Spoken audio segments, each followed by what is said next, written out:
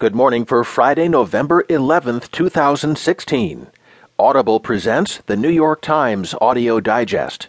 Here's what's making news on the front page. Trump and Obama meet to break the ice.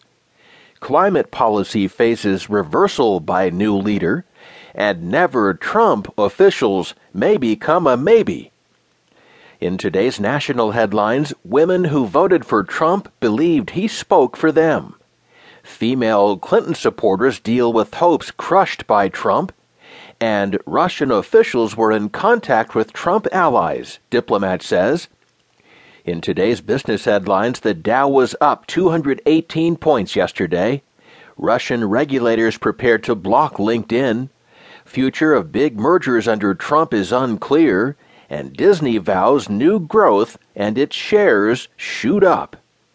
There will be more business stories, more national and world news, a roundup from the sports page, and New York Times columnist David Brooks. Now, as selected by the editors of the New York Times, here are the stories on today's front page. The top story, Trump and Obama meet to break the ice.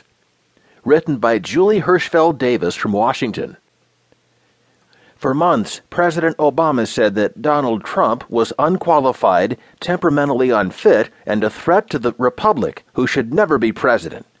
For years, Trump questioned Obama's birthplace and legitimacy, branded the nation's first black president weak, and called his tenure a disaster.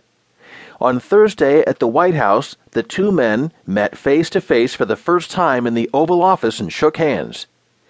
I want to emphasize to you, Mr. President-elect, that we now are going to want to do everything we can to help you succeed, because if you succeed, then the country succeeds, Obama told Trump.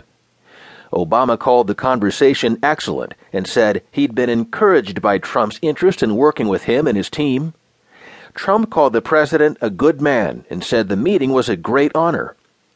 Given that Trump has never held elective office or served in government, some administration aides suggest that Obama could play a larger-than-usual role in acquainting Trump with the demands of the office.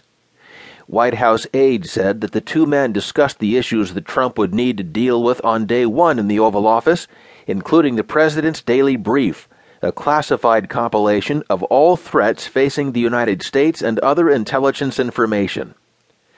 Trump's trip was surreal to Republicans and Democrats in Washington, who never expected to see the real estate executive and reality television star in an Oval Office meeting to begin preparations to lead the most powerful nation in the world. The Oval Office meeting was the centerpiece of a marathon day in the Capitol for Trump, his first since winning the presidency.